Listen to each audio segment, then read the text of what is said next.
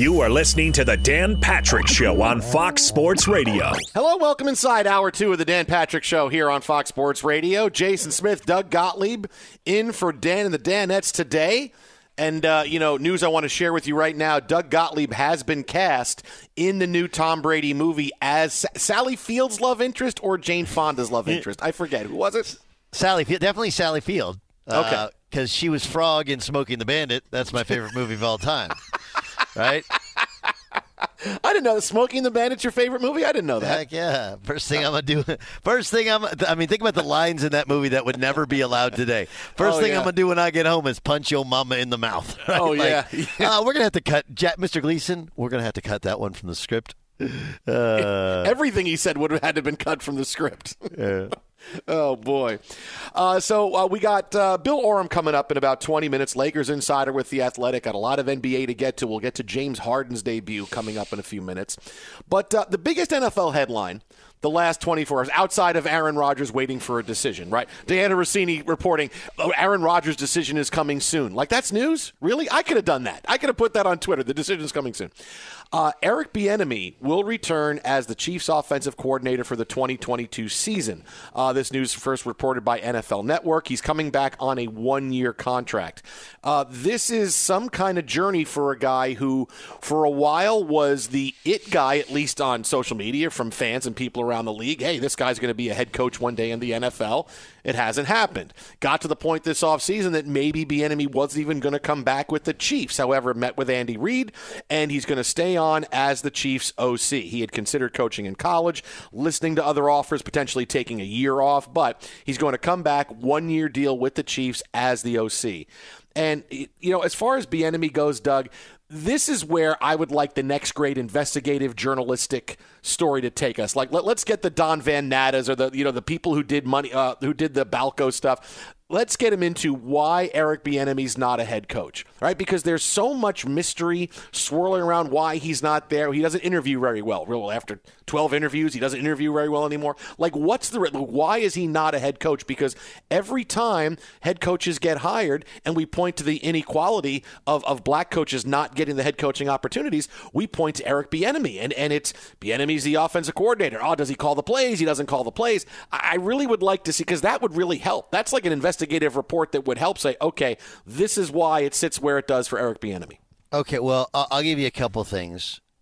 First thing is, no one actually does know what his level of input is, what his level of effectiveness is, and there have been many people that there's many stories that come out that whether it's Mahomes, or other coaches, but Mahomes doesn't have a great working relationship with him.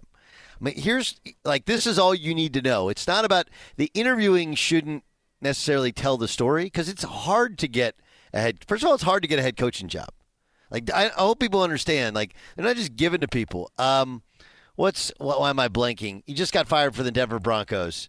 He was a terrific defensive coordinator with the Bears. Vic Fangio. Vic Fangio was an assistant for 35 years before he got a head coaching job, and a really good defensive coordinator. Now, one of the reasons is there have been people that have crossed paths with Fangio is like, he's not really a collaborator. He's a great coach, but when you lead a team, it's about being a little bit of a collaborator. Anyway, Ryan Poles is with the Kansas City Chiefs. He gets the general managerial job with the Chicago Bears, and usually you take somebody with you, okay, to win, especially for that first job. You want somebody you've worked with before, somebody you have a relationship with, somebody who thinks along the same thoughts that you do. And instead, Poles hires Matt Eberflus. Now, Bill Polian was kind of an overseer into the job. That's why Poles was selected, and Eberflus is a guy that everybody swore by. But look at what happened with the Giants, right? You have Brian Daboll was the guy who fixed Josh Allen. Bill Shane gets the job as the general manager. They both come together from Buffalo. So for the rest of the league, it tells you all you need to know, that if Eric Bieniemy was such a hot candidate and was so desirable, wouldn't a guy who worked with him every day for the past couple of years, wouldn't that be his first thought, his first hire, his first interview? And the answer is no. The second thing is, in regards to when people say he's a bad interviewer, they're not saying he's a bad guy or that he's mentally or emotionally incompetent. It's that and again, this is from actual people who have actually interviewed Bieniemy.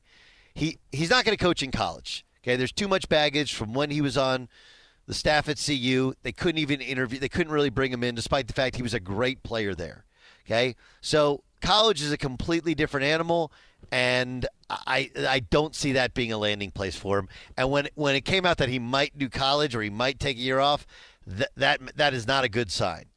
Okay. Second thing is, keep in mind, it's not like he has some schlum job. Offensive coordinator pays 7 figures. Okay, and he's got 2 of the most talented weapons with one of the most talented quarterbacks, and Andy Reid has been a kingmaker for years.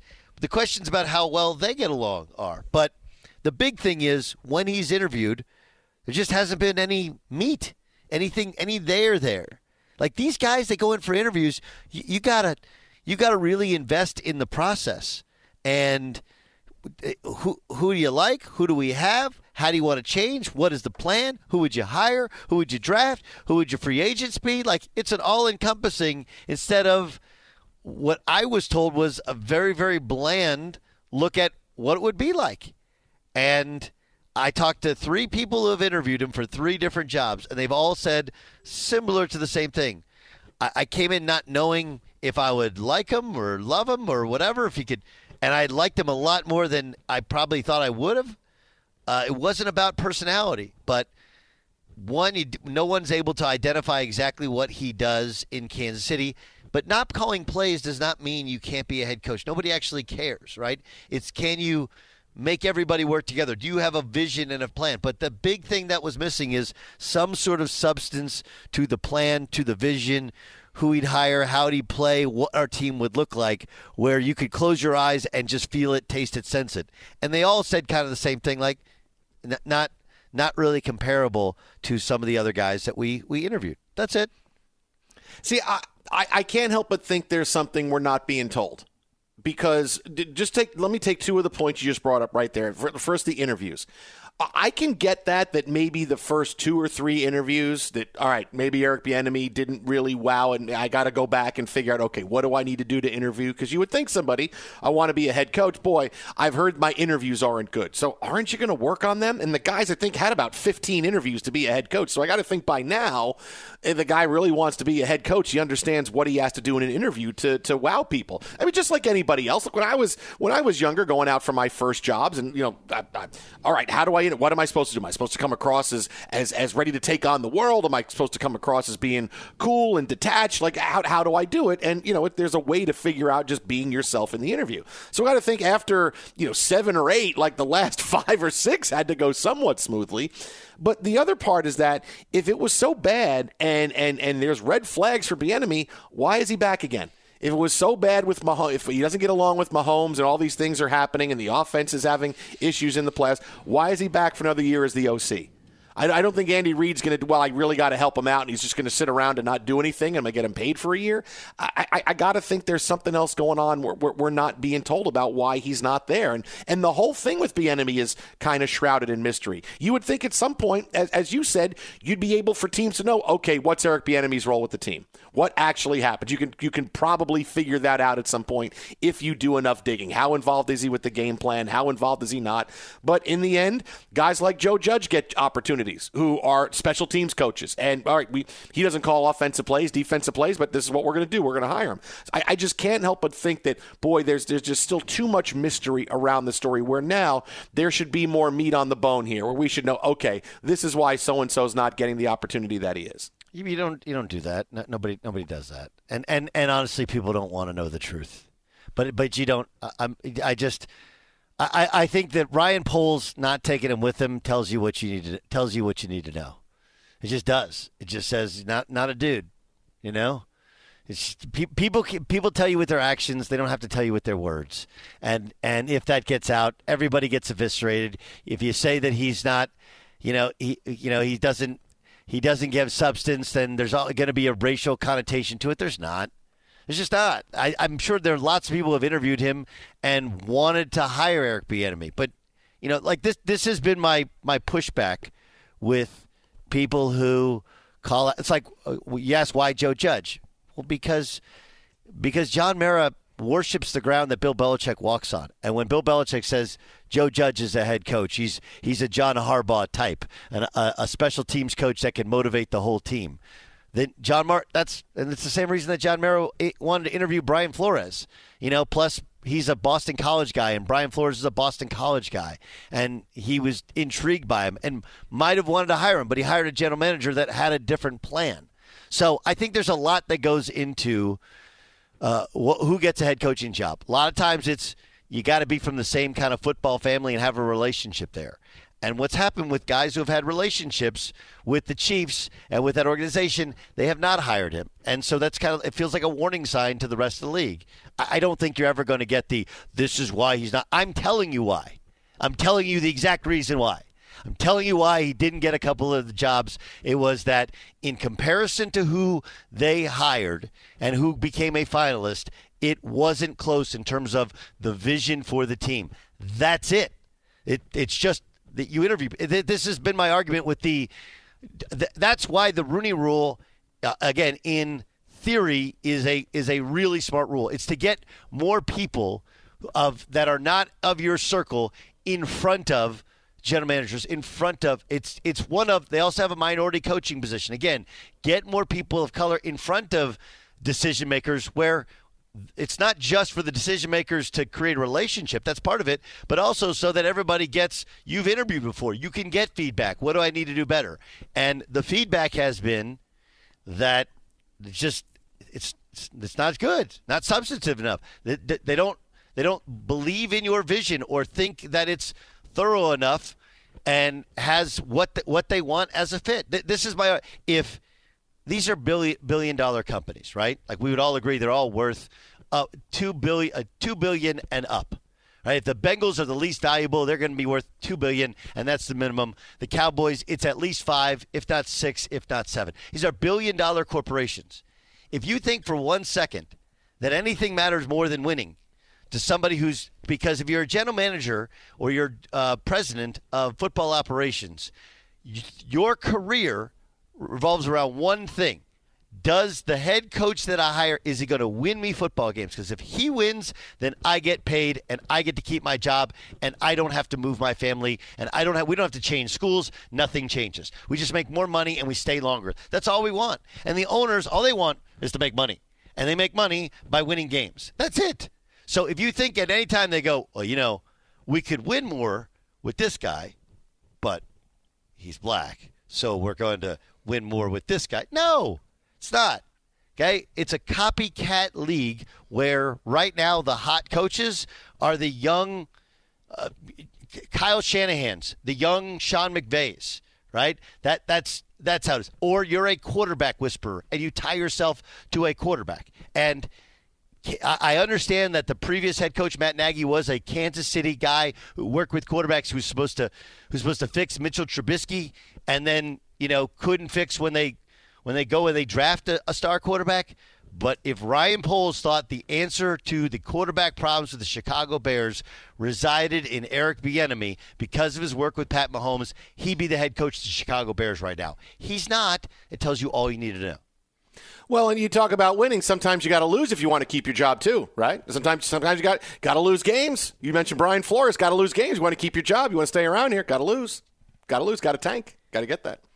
Twitter at How About a Fresca, Doug at Gottlieb Show. We'll have more on the NFL coming up later on this hour. Look, a lot of big stuff going on today. But straight ahead, we have James Harden's debut with the 76ers tonight, plus Lakers insider Bill Oram stops by. How bad is LeBron James versus the Lakers really? Keep it right here. Jason and Doug, this is Fox Sports Radio. Be sure to catch the live edition of the Dan Patrick Show weekdays at 9 a.m. Eastern, 6 a.m. Pacific on Fox Sports Radio and the iHeartRadio app.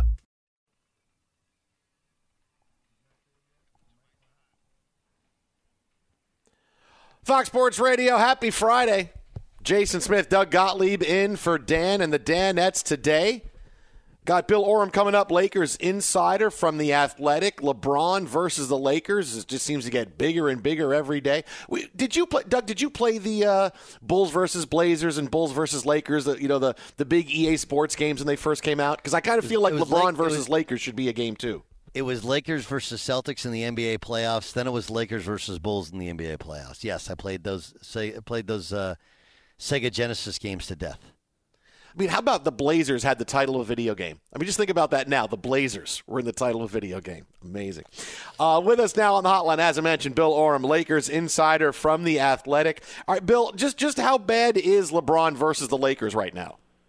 I mean, I thought we were going to talk about Blazers versus Bulls and Sega Genesis. We could. We could, 100%.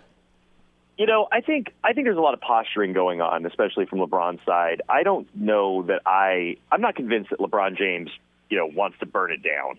I don't know that I'm not convinced that he is angling for a premature exit from the Lakers. I think that there is some cage rattling going on here where LeBron just sort of wants to recalibrate the power dynamic and remind the Lakers that even though he signed a 4-year contract when he initially signed here, that he signed a contract extension, that he has every reason to play the rest of his days out in Los Angeles, that he doesn't have to. And it's not just a foregone conclusion, and that, if you want to have the privilege of employing LeBron James, you can't waste that gift.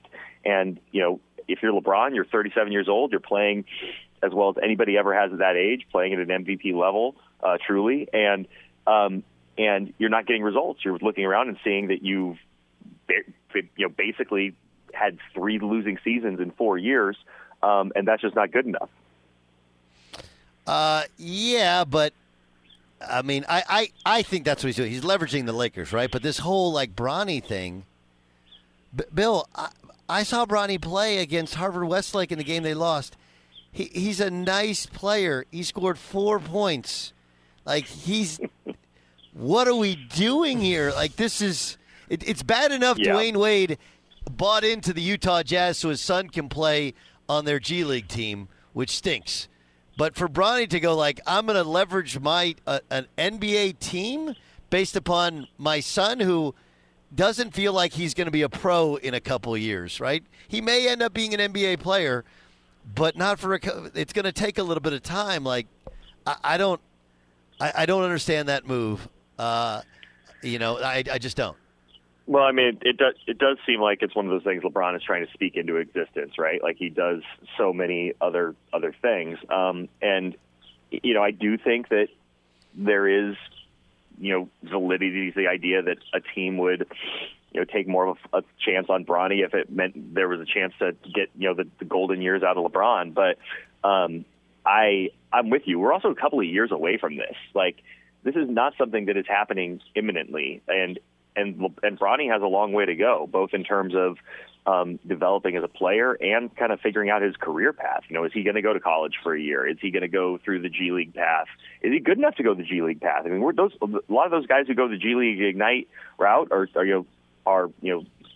bona fide first-round picks. I guess that's one way LeBron could play with Bronny, right? Bronny plays, and he can play with him sooner. Bronny plays for the G League Ignite in 2 years, and LeBron drops down and plays in the G League. I mean, he'd dominate the G League. I'm being facetious in case that wasn't clear. This to me looks like the off-court version of a LeBron James heat check. Let's see how big my power really is that I can speak it into existence that I could play with Bronny. Because I look at this, Bill, as he's really trying to leverage the Cavs right now. Eventually I want to go back home, right? I want to finish there. I don't want to finish here. So this whole thing in the All-Star weekend of, hey, I'm never closing the door. I'm just a kid from Akron. I could see myself going back there, and I want to play my last year with Bronny. I think that's him saying, hey, you have a couple of years. We're going to make this happen because that's how we're going to finish, me in Cleveland with Bronny, and that's what it's going to be. But, I mean, are we convinced that the Cavaliers are going to want LeBron in a year or No, two? they don't want 38, him. 39, they're on a great path as it is. They've got 5 young core pieces who look like they can be a contender as it is. When you sign LeBron James, everything as we're seeing becomes about LeBron James. And, and that works when you're the Lakers and you are completely moribund and you have nothing going for you and you've missed the playoffs 6 straight years. I mean, the Cavs are an ascendant team in the Eastern Conference. They are a contender right now, to say nothing of where they might be in, 2 years when LeBron's a free agent. So, or in a year when LeBron's a free agent. So, it might be a lot of posturing for nothing. I mean, there are teams that would absolutely, sell an appendage to get LeBron at 38, 39 years old because they don't have anything else going for him. That will not be the Cavaliers in 2023 or 24. Bill, let's discuss the current state of the Lakers. And, yes, that's a year and a half in the future, but part of it speaks to the discontent with Rob Pelinka, right, with Rich Paul. I'm led to believe, and you're the insider, you know way more, I'm led to believe that a lot of this comes back from last year's trade deadline when they didn't go out and get Kyle Lowry. And the feeling is none of this would have ever been an issue had they just simply, moved off of Talen Horton-Tucker last year and gotten Kyle Lowry. Is it that, or is it that the Lakers are pushing back because Westbrook was the choice when the Buddy Hield deal was already done? Yeah, I mean, listen, I think it's a little bit folly to say that Rob Pelinka, was overruled on the Russell Westbrook trade or something like that. I mean, Rob Pelinka also wanted to trade for Russell Westbrook. Like, he was also on board with that deal. I just remain completely unconvinced that Rob was simply doing LeBron's bidding. I think LeBron wanted that deal done, but it wasn't just Rob, moving out of the way and letting Rich Paul, move the pieces around. So, Rob also wanted Russell Westbrook, but you're right. I mean, like the discontent, it's a bigger, it's been a longer runway than just this, than just the trade deadline or just this season, because really the one thing that Rob Pelinka has done right, the one primary thing he's done right is, push his chips all in and get Anthony Davis, and that led to a championship in 2020. Obviously they put the right pieces around that team. But in terms of big moves, you deconstruct that championship team and build a team that doesn't get out of the first round. Now, granted, injuries played a huge role in that. And then you don't improve that team, at the trade deadline when there was a real opportunity to go out and get a third real, kind of killer, in Kyle Lowry. The fact that deal was even in place for the pieces that the Lakers would have had to send to Toronto kind of remains baffling. I mean, they were going to get that deal done for Dennis Schroeder, who left in free agency, Talen Horton-Tucker, who's underperformed, and Kentavious Caldwell-Pope, who they basically, I think undervalued, but just threw into the Russell Westbrook trade. So, that remains probably one of the bigger blunders of Pelinka's tenure. And you're right, because of everything that has led to, you don't need to go out and get that third playmaker. You don't need to go out and get that third star. You have a gritty, sort of culture sort of setting point guard in Kyle Lowry, who's going to be a great fit next to LeBron, is going to be great for Anthony Davis, and instead you valued 20-year-old Talen Horton-Tucker when you have otherwise completely not valued future assets at all. So it was totally antithetical to the way they have built their roster and sort of, forged their identity as a front office. And it has to be sort of, you have to go back to the fact a little bit. I mean, that is a clutch client, right? Like, it gets framed a lot that the Lakers chose Talen Horton-Tucker over Alex Caruso. But part of the reason, that they valued Talen Horton-Tucker so much was that they undervalued Alex Caruso, right? Like they made Alex Caruso an offer before they signed Talen Horton-Tucker. It was just a low ball offer. And in large part, that's because, the powers that be, whether that's Rob Pelinka, Kurt Rambis, and then also Rich Paul in their ear, are saying, hey, we can do just fine on the open market and replicate what Caruso does, whether that's in part Kendrick Nunn, but also primarily Talen Horton-Tucker, who was getting blown up a lot by Rich Paul, and he just obviously hasn't been that guy yet. Lakers insider Bill Oram with us here, Fox Sports Radio, Jason Smith, Doug Gottlieb. So when we get to the end of the season, and there's been a lot of debate on the Lakers with as far as what their future is with the big three. LeBron James, maybe they should try to trade him. AD, maybe they should try to trade him. Russell Westbrook, we got to trade him. What happens at the end of this? Are all three of them Lakers next year? Are two of them Lakers next year? Is one of them Lakers next year? What is it? I think it's still LeBron and AD. How they get rid of Russell Westbrook, I am not sure. Whether it's finding a trade partner. If it is, I don't think you can stretch that contract. I think you take the hit over 1 year if you end up keeping him. But I don't think Russell Westbrook is on the team next year. He's certainly not a playing member of the team next year, barring something really dramatic unfolding over these final 24 games.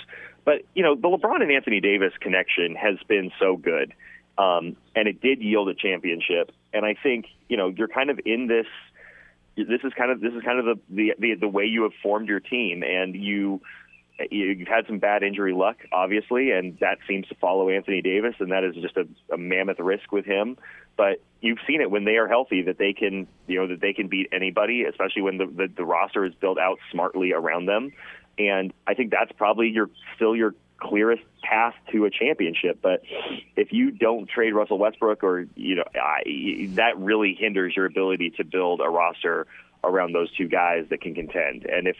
But you still have Anthony Davis under contract for 3 more years, and I don't think that you pull a panic move and trade him just to get out of your Russell Westbrook conundrum. So I think that this is still Anthony Davis and LeBron James next year, but they're going to have to find a way off of Russell Westbrook. Okay, so this year, and by the way, does Frank survive to next year? Like, what has to happen for Frank to survive for next year? Yeah, that's a much tougher one, because you remember he has 1 year left on his contract, and that was the 1 year extension the Lakers gave him in the offseason, sort of a backhanded compliment of, thanks for the championship. We don't want you to be a lame duck. So here's a 1 year extension. Well, so now he's set up to be a lame duck again next year after 2 really discouraging years. If I'm Frank Vogel, I'm not coming back next year without a multi-year contract extension. And if I'm the Lakers, I mean, you honestly rightly could say the results haven't been there for a multi-year contract extension since the championship. So I don't know where that leaves them, and that is where we've seen a lot of coaches and teams part ways. And I know Frank loves being a Laker. He loves, he's man. I think he's kind of navigated the unorthodox front office, pretty savvily. But I do feel like this is kind of on the path toward a divorce, just because it doesn't seem like either side is going to get what they want when they sit down in the off season. He's on Twitter at Bill Oram. That's at Bill Oram, Lakers insider for The Athletic. Bill, appreciate your time. And if I get that Bulls versus Lakers or Bulls versus Blazers game going on, I'll invite you, because Doug and I like to play games too. So we'll get a big tournament going. My mom donated mine. I found this out like 3 Thanksgivings ago. She took the Genesis and Blazers versus Bulls to Goodwill. Dude, you know what you could get for that on eBay? I'm sure you could get I don't want to know. $300. Oh my God, I'm looking up it right now. Bulls versus Blazers. Here it is, $9,000. There you go. That's what you could have made. Stop it. Let me at least have coffee before you tease me like this. Take it easy, buddy. We'll talk to you soon. Thanks, guys. All right. There goes Bill Oram. So, Doug, as far as the Lakers go with where things are, he said, look, they'll try to move off of Westbrook, and LeBron and AD will be here for next year. Are things going to get better? I mean, that's the thing. That what's it going to take for things to get better between LeBron and the Lakers? Because you can use this leverage like he's trying to use right now about getting better, doing things, but at some point you can't make players take players they don't want to. So the Lakers trades, what they have to do may wind up being something that they run up against a brick wall on. How do things get better at this point? I mean, you're going to have to move Westbrook, okay, and you're going to have to get super creative. One of the things that they've remade this roster seemingly every year, and you're gonna have to try and get creative. I don't know. Moving off Westbrook will be the big thing. Would you? I wouldn't. Again, this is a lot like the Aaron Rodgers idea. I wouldn't trade LeBron James, but at least it has to be discussed. I don't think you can trade Anthony Davis, not just because of how good he is. Or that he's a clutch client, but just like LeBron James, these are unicorns, and unless you're getting a unicorn back in return, there's no sense in trading one of these guys away. I mean, I just basically think you got to find some way to be creative. You'll probably have to take on a bad contract or two anyway, and then get other pieces. But the Westbrook thing it's not going to get better. It's going to be what it is. I mean, you're going to have to just kind of try and live with it and deal with it. And, you couldn't really move him. And so you get to the summer when you have more options as it's an expiring deal. I don't think there's any other way for them to proceed. Do I think it gets better? I don't think they're that terribly far off. The problem is their entire construction is flawed. They went from the best defensive team in the NBA, and then they traded away one of their two best perimeter defenders. They allowed the other to walk away, even though he would have taken less. Caruso and Kentavious Caldwell-Pope were huge parts of how they played and who they were, and they've had to change and try and find their identity, and they just cannot with this group. Fox Sports Radio, Jason Smith, Doug Gottlieb in for Dan and the Danettes. We'll have more on the Lakers coming up next hour on the show. But elsewhere in the NBA, wanted to get to this for a couple minutes. James Harden makes his 76ers debut tonight. It's going to be the event in the league tonight. I'm still waiting for Ben Simmons to make his debut for the Nets, which right now we're thinking might not be until the middle of next month. Doug, I like the Harden move for this year for the 76ers because it's a short-range time to have to get James Harden to commit. And most importantly, at the end of playoff games, when he gets tired, he's got a guy to go to in Joel Embiid because that's kind of how it goes for James Harden. He plays great. He gets tired at the end of games. Now they got Joel Embiid to hopefully finish. I kind of like things for the Sixers here with this lightning in a bottle for 20-some-odd games in the playoffs for the Sixers. Okay, but you like that, but you don't like the Nets. Explain that one.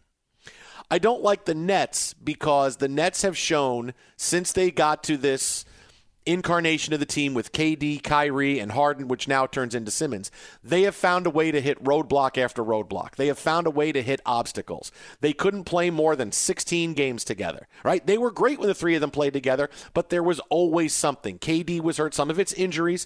KD is hurt. Harden is hurt. Kyrie is hurt. We don't know when Kyrie is going to play. We don't know when he's going to need time off. We think it's going to be great that he's going to play every game coming up in a month, but maybe he doesn't. Maybe he winds up getting hurt. Maybe Ben Simmons can't fit in with the Nets because being beholden to KD is a lot different than being beholden to Joel Embiid, and you wonder if he's going to be able to handle the pressure cooker. I just watched the last year and a half, and they just seem to find those obstacles. And they could win the first two games. Ben Simmons could show up to win the first two games by 30 points. It's going to be Nets are great.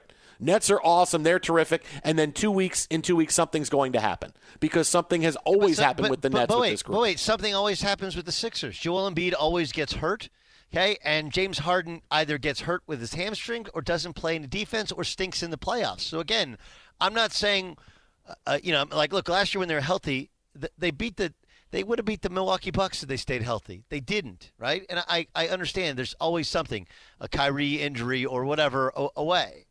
But you could say the exact same thing, if not more, about the Sixers with both of their stars. And, they trade away their shooting, a good portion of their floor spacing in a Seth Curry. So I'm not – I understand your lack of conviction with the Nets. There's 22 games left.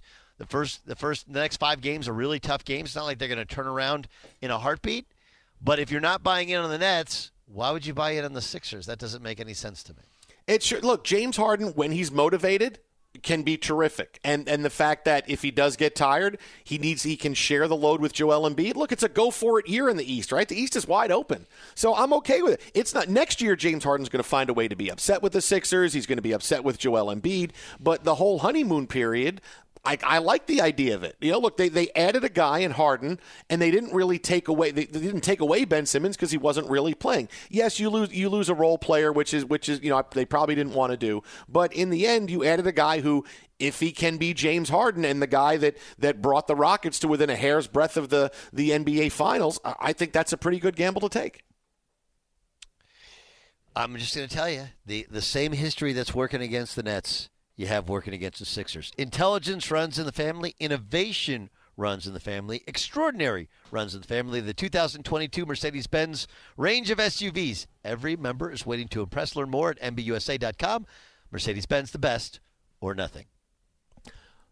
Fox Sports Radio, Jason Smith and Doug Gottlieb in for Dan Patrick today. Coming up next, boy, do we have a college basketball ejection from late last night to tell you about. I'm sure it makes Doug Gottlieb jealous the way that this coach got ejected from a big-time top 25 game a night ago. That's straight ahead right here. This is Fox Sports Radio. Fox Sports Radio has the best sports talk lineup in the nation. Catch all of our shows at foxsportsradio.com. And within the iHeartRadio app, search FSR to listen live.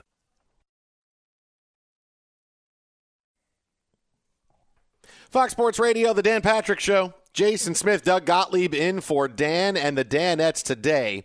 We got big stuff on LeBron and the Lakers coming up in about 15 minutes, but last night was an ejection that, I'll tell you, if you thought Danny Hurley was something earlier this week, revving up the crowd and getting tossed, got nothing on Brad Underwood, head coach of the Fighting Illini, who was thrown out of the game, tried to pump up the crowd, came back on the court. This is what it sounded like on the call.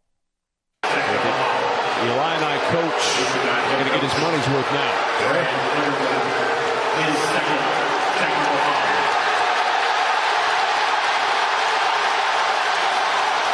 At that point, they can't find you anymore, so you must get it out. We saw this earlier in the week on FS1. Dan Hurley got ejected for making that same motion to the crowd, but it's too late to eject Brad Underwood. Yeah, FS1 there, but it was a little bit more than just revving up the crowd. This is pointing to a bunch of guys going blank you, blank you, blank you. Doug, you were on the call of this game, man. What was it like to see it? It was really interesting. You had Illinois was really struggling at home, and Kofi Coburn is their big center. I mean, he was 5 of 15 from the floor. He was missing some point-break shots. But he also got called for a couple of fouls that could have gone either way. I didn't think the officiating was terrible. I thought there was probably one that could have been not called.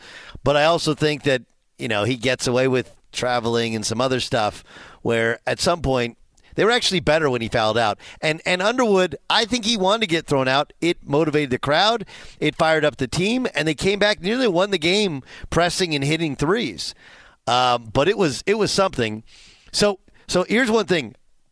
You have to know the rules. The rules are, the reason Danny Hurley got ejected for second technical is if you incite the crowd to cheer or jeer a call, specifically like a technical foul, you can, in fact, get a technical by rule.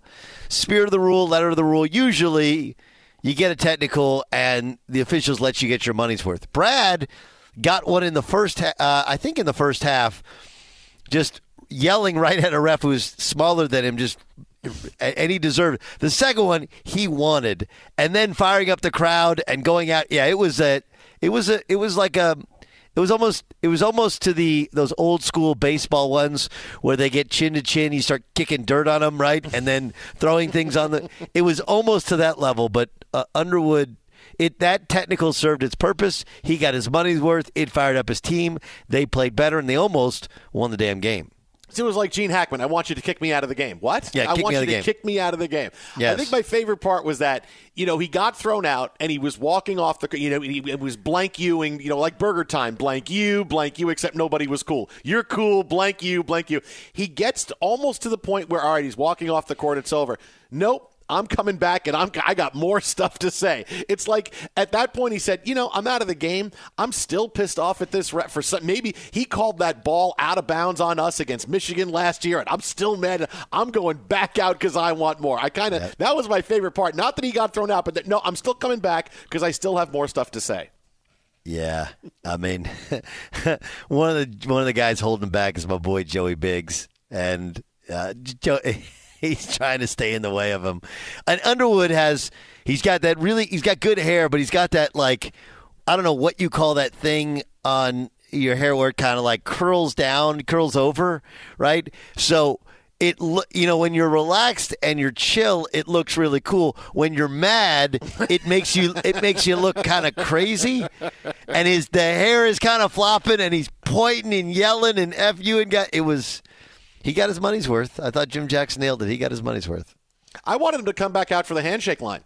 Hey, no, everything's all good. No, it's all. I want to shake the ref's hands. No, you're out of the game. No, I'm coming back. We had a big thing with handshake lines. I want to show that it's okay. We should still have the handshake line in college basketball. Yeah, that's funny. Where were you on the handshake line? Oh, I was fine with it. I'm fine with keeping the handshake line. I mean, we get an instance like this that comes up, and suddenly the rush is, we have to get rid of the handshake line. Look at what's happening.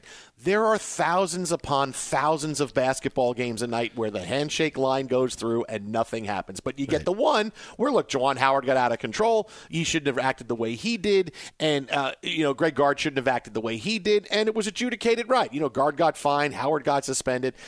when one of these things happens, it makes it seem like it's an epidemic, like it's happening all over the country. This is one thing that happened one time, and yeah, I think we can still have the handshake line. I'm okay with it. I tend to agree with you. It reminds me a little bit of the shoe bomber deal, right? Got one guy stuffs a bomb in his shoes, and so for the next decade we've been taking there's personal safety on the line there. That's why it's different. But still, the idea that one person can ruin it for everybody, that's like the worst scenario. I agree. I'm a pro handshake line sort of guy.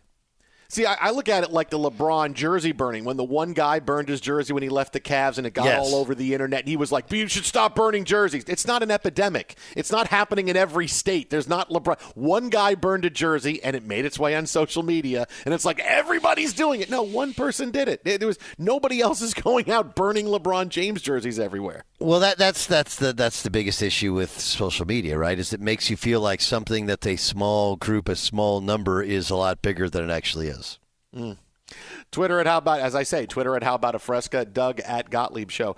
So give me 1 to 10, the Brad Underwood ejection, with 10 being the greatest it could possibly be. Where are you? That's like an 8. That's like an 8. There were he didn't go to start throwing basketballs out on the floor, right? There wasn't any mocking. Like he didn't pantomime any officials' calls. Like we haven't seen that yet. Outside of that, he pretty well nailed it. We got more basketball on the way. Coming up next, yet another bit of evidence of why the Lakers are just not working. Was this LeBron and Anthony Davis's fault? Ooh, it might be. That's straight ahead right here. Jason and Doug, this is Fox Sports Radio.